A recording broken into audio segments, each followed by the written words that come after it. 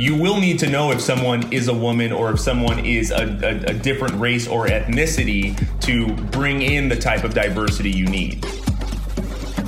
I'm Scott McGrew. Welcome to Sand Hill Road.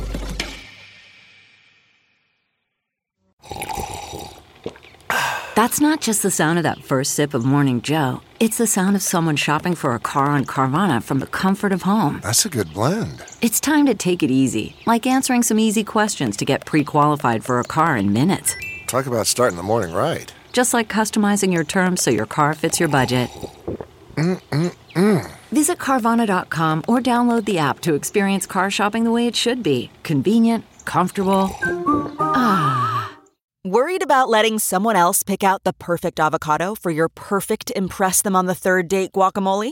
Well, good thing Instacart shoppers are as picky as you are. They find ripe avocados like it's their guac on the line. They are milk expiration date detectives. They bag eggs like the 12 precious pieces of cargo they are. So let Instacart shoppers overthink your groceries so that you can overthink what you'll wear on that third date. Download the Instacart app today to get free delivery on your first 3 orders, while supplies last. Minimum $10 per order. Additional terms apply.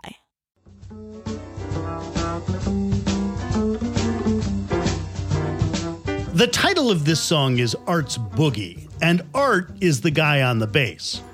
Art Davis and cellist Earl Madison wanted spots in the New York Philharmonic back in 1969, but didn't get past the audition. Davis suspected it was because he was black. Davis's experience and a lawsuit helped orchestras make a change: the blind audition. The Boston Symphony invented it, but Davis helped spread the idea to New York and beyond. For decades, musicians auditioned in front of conductors or judges. And there was a host of potential biases that are introduced in that process. Dr. Brooks Holtom, professor of management at Georgetown University. So when they introduced a blind screen between the judges and the musicians, such that the conductor or the judge was blind to the sex or other demographic characteristics of the musician. Orchestras still use blind auditions where the judge can't see the musician. And if you've ever seen The Voice on NBC, well, that's a blind audition. So, getting to the point of this week's podcast, the idea of judging someone purely on merit or talent and giving no consideration to their gender or skin color is how many modern companies hire. On the first round of resumes, the hiring manager sees only qualifications and experience. It's really helping companies increase diversity in hiring by removing unconscious bias from the reference check process. That's Drew Glover of San Francisco company Crosscheck, which provides organizations that are hiring with those blind resumes. Resumes devoid of any data on gender, skin color, or age. Very similar to your example of orchestras, right? Is it will attach to someone's resume. So you're not just evaluating someone on a resume, but you're also evaluating someone based on their soft skills and what their references say. Soft skills are the stuff that don't turn up on resumes. Your ability to adapt and think creatively. That has nothing to do with where you went to school or your socioeconomic status. And Crosscheck passes that on to the company looking to hire. There's a whole other group of individuals, especially in that low to moderate income space, that just don't have access to maybe even a 4-year college, right? They don't have access to internships through their network because of the background and maybe the location they grew up in.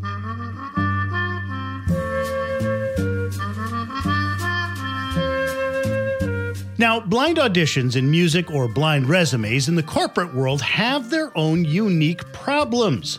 Playing behind a curtain turned out great for women, says Professor Holton. The number of female musicians increased in the top symphony orchestras in the United States from less than 5% in the 1970s to 25% in the 1990s.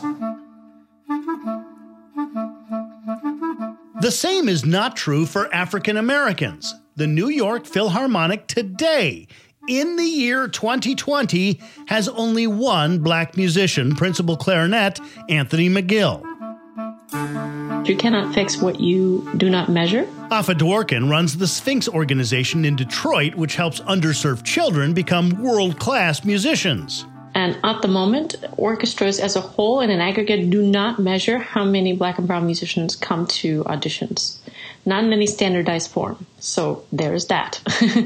And then secondarily, while the thought behind blind auditions was a laudable thought, it's far more complex than that.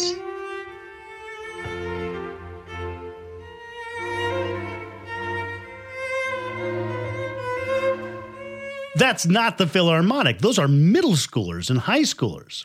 The Sphinx organization increases the number of underrepresented minorities in classical music by specifically targeting underrepresented minorities.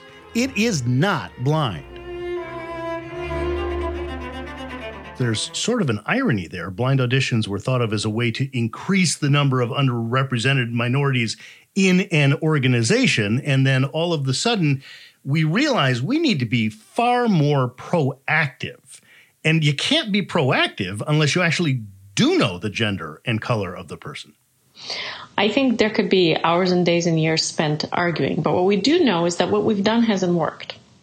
So now it seems like we've come to a point where we're calling diversification in our sector or in our field, in our orchestras, a moral imperative.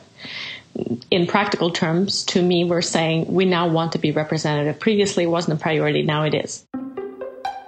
Take Crosscheck, the company helping corporations hire blind. Crosscheck is a small company, and if it wants to diversify, wouldn't it need to know eyes open who the candidates are? I put that question to Drew Glover. You're a very small company, and so the proportions, you are 4% African American in your company. And that's you. you are the 4%. But so a small company is going to have very strange ratios. When we as a company say, all right, let's get out there, and NBC Universal, which is an enormous company, has made the commitment, to say, hey, in X number of years, we are going to be 50% women. We are going to be 50% people of color. And that's marvelous and wonderful. The problem with a blind interview, which is supposed to take out the bias, is it's hard to recruit from a blind pool when your whole point was to try to bring in more people of color.